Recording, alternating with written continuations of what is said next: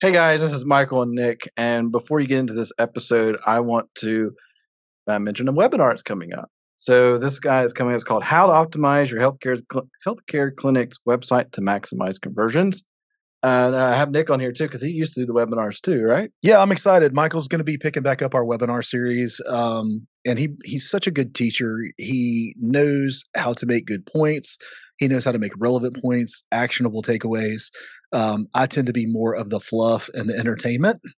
Michael tends to be more of the practical application. And just what we found in our webinars in the past is that you guys want to take actionable steps and put them to practice right away. And so Michael's going to be picking up our webinar series. I'm excited for that. Yeah. And so if you guys want to know more about it, there'll be stuff in the show notes. But if you just want to go to patientcaremarketingpros.com, there'll be an opportunity there to sign up. But it'll be coming up soon. So we're excited to have you on there. We love having audience on there because we interact, right? So they'll ask questions, we'll give answers, and it's a lot of fun. So just want to catch that before we all go into the episode. All right, welcome back to Walk-Ins Welcome. I'm your host, Nick Horde. I've got Michael Ray co-hosting with me as always. We have a special guest, Richard Palaria, with us today, and we'll introduce him in just a minute. But as always, we are all about helping patient care marketing, patient care facilities triple their revenue through digital marketing services, exceptional patient experience, and today, keeping more of the money that you make and spending it wisely. Yeah, all about reducing some costs today for sure and spend management. So real quick introduction for Rich here. CEO of Kermit, a Baltimore-based healthcare cost reduction spend management company, bringing automation and insight to the high spend category of implantable medical devices within hospitals and health systems. That's a mouthful, but it's real. And since its founding in 2011, Kermit has saved hospitals over $200 million and manages 40% of the implantable device spend transacting in Maryland alone. Fantastic, Rich, to have you on today's call. Say hi to the Walk-Ins Welcome family. Yeah, thanks, guys. Hello, Walk-Ins Welcome. It's nice to be with you today. What are we calling this for those who are on video? The Bearded Guys Show? The Bearded Guys Show? Well, okay, so let's just be very, very clear about that. You have a beard. You have a beard. I recently hit puberty. Mine does not qualify because it doesn't connect. I actually shaved this morning too.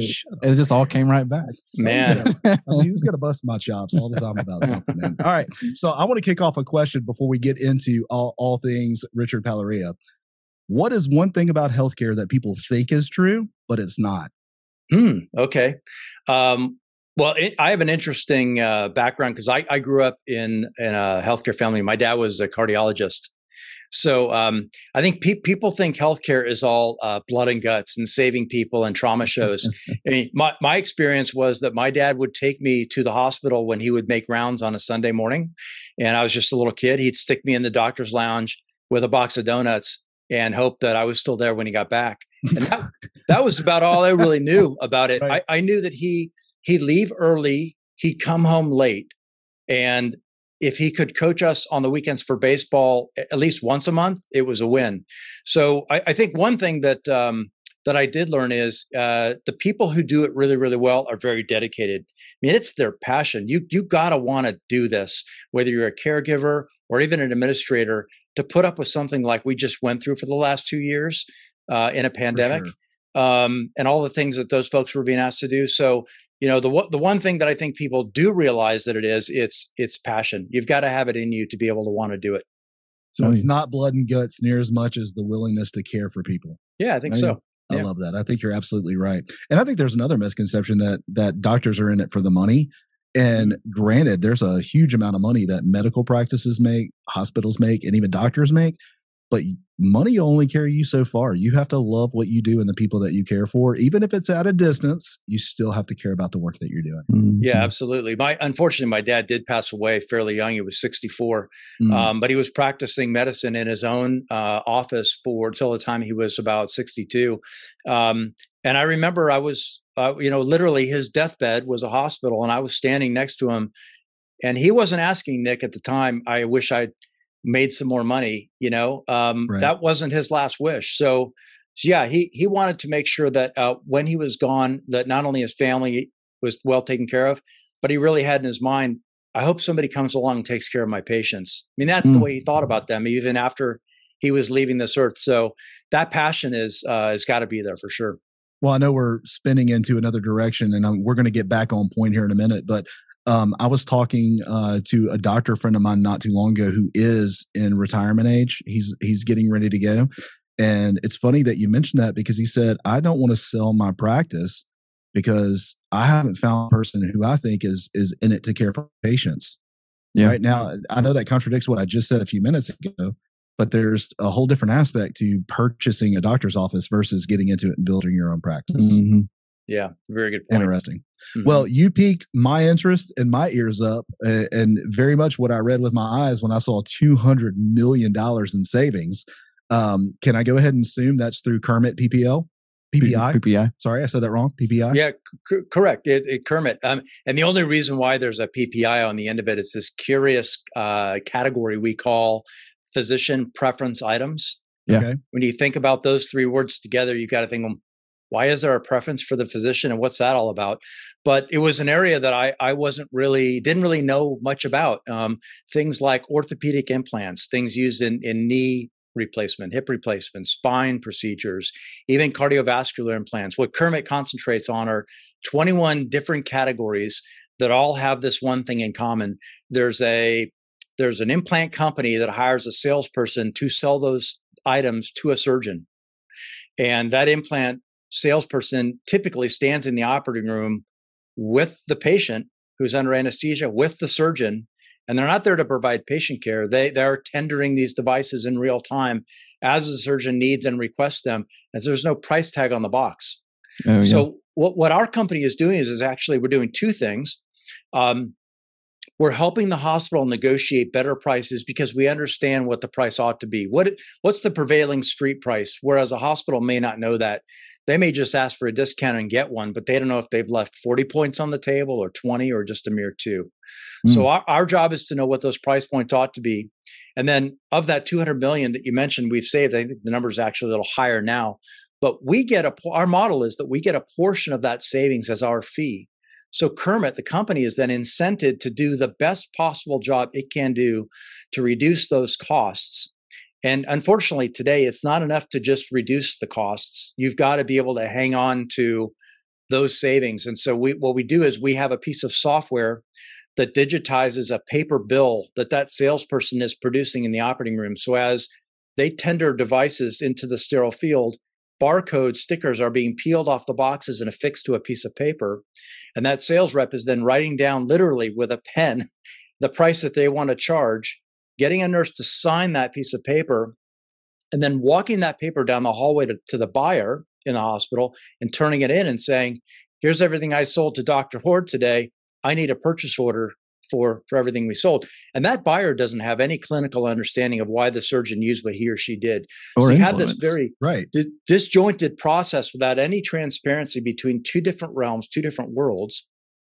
And what Kermit PPI, the software, is doing, it's digitizing that paper.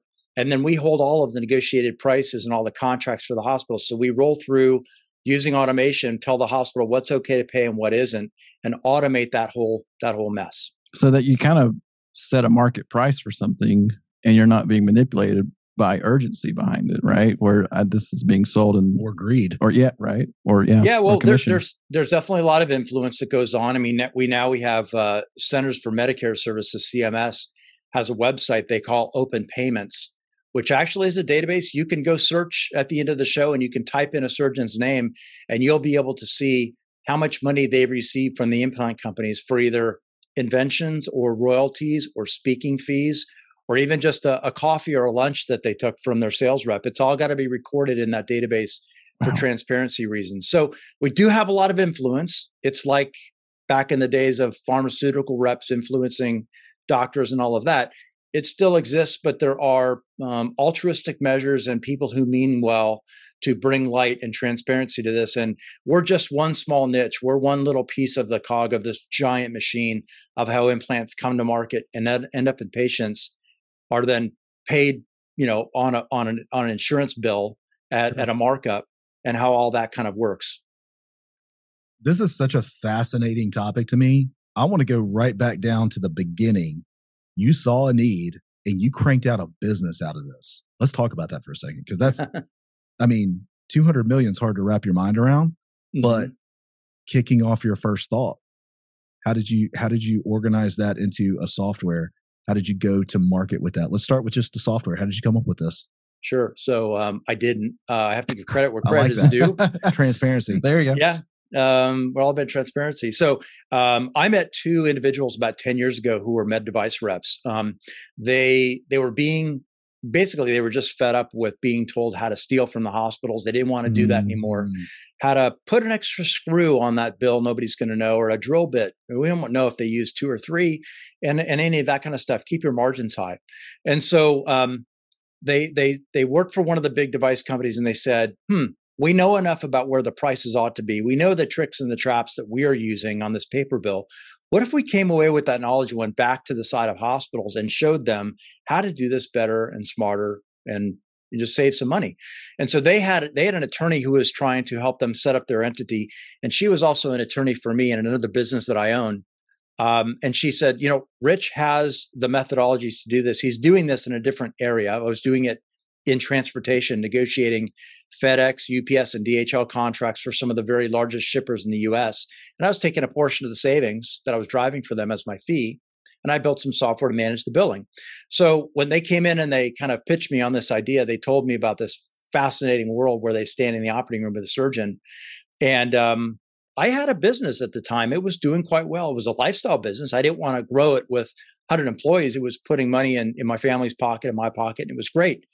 But they told me this story. And what I remember was my mom had a hip surgery a couple weeks prior to meeting them. And all I could think about when they're telling me this story is one of you guys was standing in the operating room with my mom while she was under, didn't have any say in the implant. I don't think that the surgeon really knew or cared what it cost.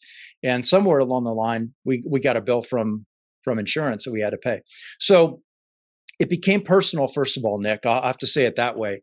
But then I thought about the complexity of building a business from that. And I went home that night and thought, I could forget I ever had this conversation. I go back to what I was doing. I'd be happy as a clam. Or I could kick myself a couple of years from now and say, what if? And so we love that phrase. Yeah. I mean, 5 different businesses that I've started. And I don't know about you guys, but I get nightmares sometimes like about the what ifs. And I'm like, just got to try it. You just got to try something sometimes. And if you fail, it's okay. If you fail fast, it's good. Yes. Rule it out, get it out of the way. Right. Y'all should have a power lunch after this. Listen, I'm telling you what, the fail fast. Yeah. That is a golden nugget that I think everybody listening to this podcast. I don't mean to interrupt what you're saying, but just the idea of failing faster and adjust, try, fail, and adjust. But that failing fast part, like that, the fast is the key. All right, keep going. Sorry. Yeah. Well, I think a lot of us have business ideas and entrepreneurs that are latent in our hearts. So we want to kind of bring that forth, but we don't know where to start or what to do. And a lot of that is based on risk. A lot of us will say, if we're being honest, I don't want to take a risk because I'm afraid of, and then fill in the blank. Is it failure? Yep. Is it losing money? Is it both of those? Is it about how you might appear to your friends and family and the community, whatever it might be? There's something that holds people back. And I think maybe having some of that stuff at the time when I did it, things like a little bit of cash in the bank, another business where if this other thing failed, I could always go back and do the other thing. Or even just as an entrepreneur, having confidence in yourself, knowing that if you fail in this, that, set yourself a time. It's almost like walking into the casino and saying, I'm only going to spend $100. I'm going to leave my wallet in the car. But if I have $100 and I'm okay losing that, I'm going to go have a great time. And if it turns into 1,000, great. If it turns into 100, even better time. if I lose the 100, it goes from 100 to 1,000 back to 100. That's there you go. Yeah, that's usually what happens, right? The house wins. Right. But that's okay, right? At least we had the experience. And the next time we decide to go do something, we use that experience. So that's kind of the entrepreneur's journey. That's what it was like for me. And when we spun this up, I really relied heavily on Jason and John, my 2 co-founders, because they were med device reps. I had the business knowledge. I had the know-how. I had already launched a couple businesses. I ended up selling the other business, actually. So I had a successful exit from one business. And a lot of that was brought to bear in running the business we're in today. Now we're 10 years into this, and we're doing this kind of in an uncharted way. I don't have a lot of competitors. I don't have a lot of people to follow and say, well, we saw the failure there. We won't do that, or we'll do more of this. we're out there on our own. We have a lot of innovators coming up behind us that are coming up with different solutions. So that's flattering to have started an industry, and having people follow you in is great. But we're largely just pioneering this on our own, and so we'll see where it all ends up. But it's been fun so far. We're providing real savings for hospitals that absolutely need them. Just a quick aside, there was a stat that was published yesterday, I think it was by Becker's, that said 1 out of every 2 hospitals in 2022 will post an operating loss.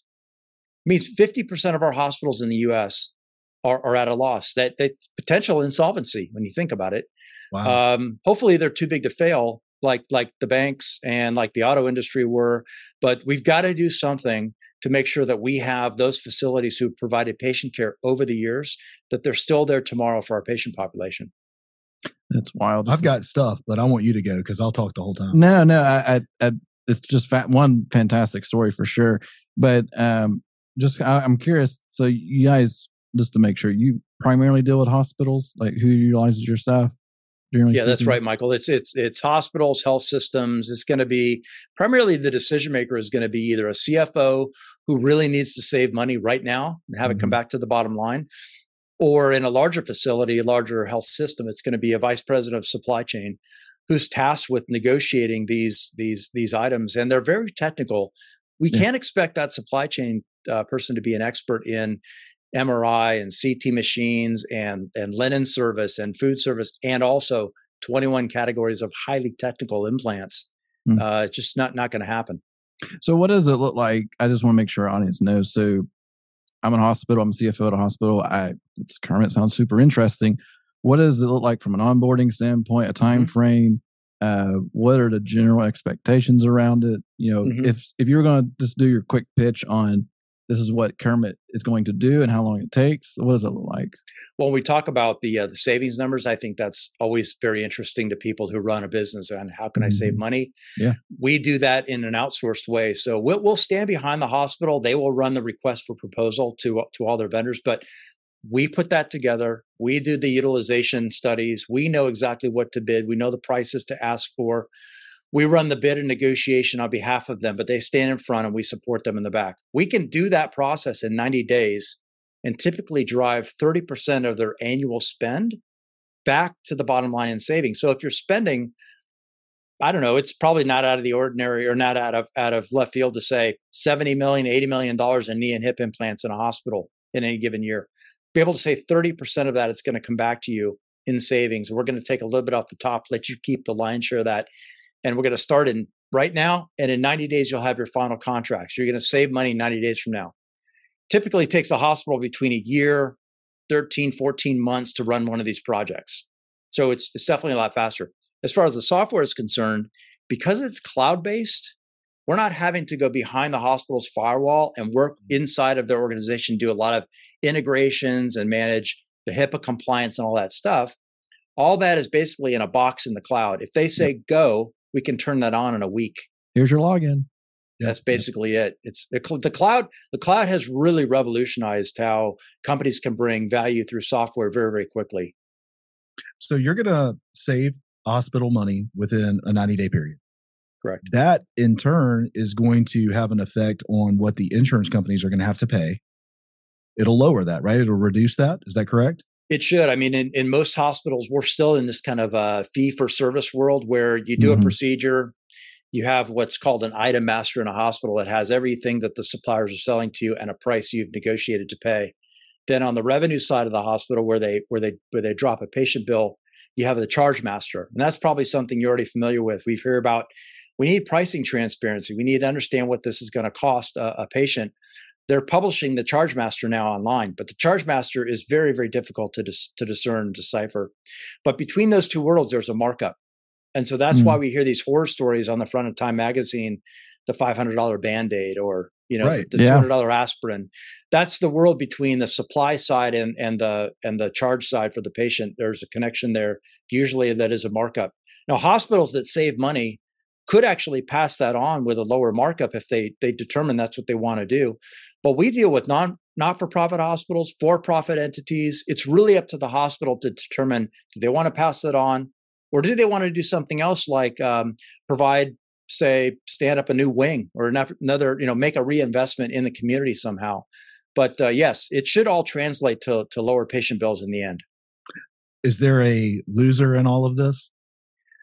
I don't know if you want to say the loser is the manufacturer, because they've been enjoying 60+% margins. Right. Yeah.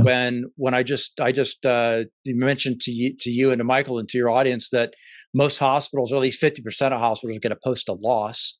Mm-hmm. So we have surgeon pay relatively flat.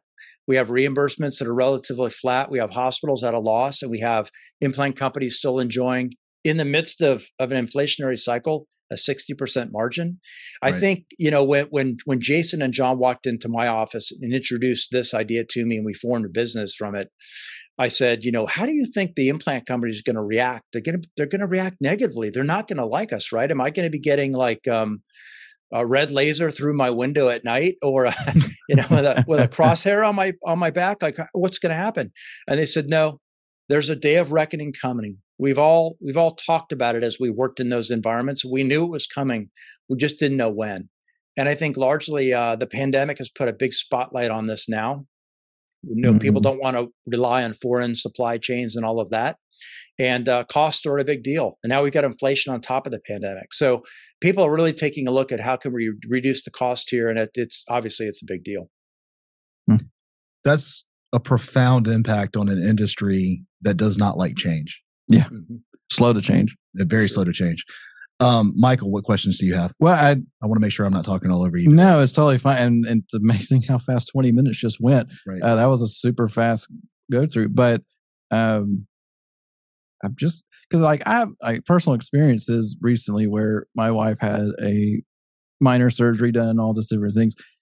And nobody knows what any of this costs until you get the final bill. And even the insurance company's like, I don't know why it costs that. They don't even, it's amazing to me. Like, the medical billing world is just so fascinating. Like, I make this joke. So my wife had this minor thing on the bill just for the hospital. So we get 5 bills for one surgery, which is always fantastic. And they all come at different times. Mm-hmm. And you're like, oh, I'm done with this payment. Just when you think you paid it off. Yeah. And then here comes another one. They're like, literally just half a day hospital stay was $83,000 was the rate.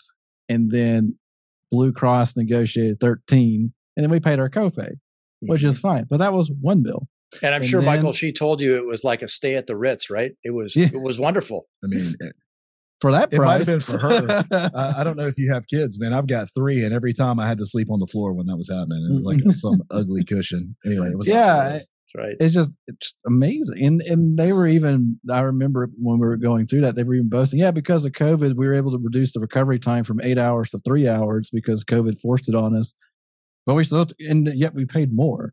But anyway, it's just so fascinating because it's just a huge mystery. Like, there's just no idea, because she had a nerve procedure done that something we do every year. And this year it decided to cost 4 times as much. And they had no explanation for it. And it's just so fascinating. Well, what it sounds like to me is Kermit EPI is a software that empowers the surgeon, it empowers the hospital, and it empowers the patient. Yeah. Is that a pretty good assessment of what it's allowing through this return on investment? Yeah, I think so, Nick. One of the things that we present when we show our slide deck to a hospital, what is the value that we're providing? We show this utopia of collaboration that today doesn't take place, where a surgeon, a supply chain administrator, and a CFO all sit at the same table without walls between them. We'll remove those walls because we're dismissing the sales rep who can play both sides. I'll take the surgeon to a steak dinner and to their favorite golf course, but at the same time, I'm going to turn around and negotiate my face off with the supply chain person. And the CFO is sitting there praying, I hope we're profitable on this stuff. I don't really even have a clue. Right. So when you hire a subject matter expert who has built a purpose-built piece of software to manage a spend category that is not inventoried, we don't buy these things and put them on the shelf. We bring them in from, we call it trunk stock crudely. It comes in from a vehicle to a loading dock in a hospital just in time for surgery, gets sterile processed and sent up to the floor. 1/3 of the trays that are sterile processed, which there's a big cost for that, are used, and 2/3 are sent back. And maybe there's a something was ripped open and we just needed forceps. We needed one instrument out of that tray. We got to pay for the whole thing. So there's a lot of waste and a lot of potential for fraud and abuse in this category. And so when you think about it, yeah, we're returning the balance of power back to hospitals in this category. That's our mission. And it's super, super important to provide that collaborative unity between those stakeholders who typically in the past have been separated and in the dark, having private conversations with different individuals, but they don't ever come back together and compare notes. With the software suite, you're going to see exactly what's happening, not only in your hospital, but across your entire health system with one unified view. So it's really a game changer when you think about it. Man, that's amazing. Well, honestly, we kind of got toward the end of our episode already. We're at the end of the episode. It just happened just like that. Well, what I want to do is give our audience an opportunity to connect, Rich, one with you, but with your software. I think there's an opportunity to get a demo of this, maybe how it could profit your practice, how it could profit your hospital. So how do we need to connect with you? We're going to put all of this in the show notes, but how do we need to connect with you? Yeah, for sure. So probably the two easiest ways for your listeners to connect with us. First, find us on LinkedIn. We do an extensive amount of marketing on LinkedIn, but what we're doing is we're sharing a lot of this knowledge. If people want to try this on their own in a hospital, we'll give them the tips and the tricks. There are a lot of do-it-yourselfers out there. So find us on LinkedIn. You'll just search Kermit. Anything that doesn't come up as a frog is probably going to be us. That's why Kermit.com was not available. Yeah, that's right. I don't need any I don't need any love notes from Jim Henson's family on that. So it's Kermit PPI, and you're going to find us on LinkedIn. And we publish a newsletter, different things we do all the time. We've just launched a brand new podcast. The first episode is going to come out soon called Healing the Hospital. And so that's another way that they can connect with us. And then if they go to our website, which is Kermit, just like it sounds like the frog, KERMITPPI.com/walk-ins welcome. There's a landing page there that we've created for your listeners where they can request a demo and get more information. We even post some white papers up there that they can download that we don't offer to the general public, where they can see what is the performance, what's my investment as a hospital, how long is it going to take me, and what's the expected outcome. Can you show me another hospital where you've actually successfully done this? Yes. We'll publish a case study up there and they can download that information as well. It's fantastic. I love it. Thank you for creating a landing page for our audience. And if you're listening to this, I want to encourage you, go to KermitPPI.com/walk-ins welcome. Take advantage of these white papers. Take advantage of this opportunity to save millions of dollars for your hospital. Absolutely. Richard, that's an incredible value for our audience. Thank you for putting that together. I hope we're able to save them millions and they can turn it back around on hospital marketing because there you go. They're probably looking. Hey, come on. Hey, they're looking for a budget. We help the bottom line at the top. You help it halfway down. So, there we go. That's right. The old adage, a penny saved is a penny earned. Right? Absolutely. Very true.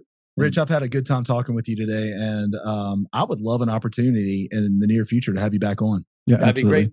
Yeah, I would enjoy that. Or we need to join your podcast at some point. All right, let's do that. Yeah, let's do that. Absolutely. No shameless plugs here. Not at all. But all right, Rich, thank you again for being on today's podcast. Audience, you heard the information. We'll have it in the show notes, and then we'll catch you on the next one. Have a great week. Thanks.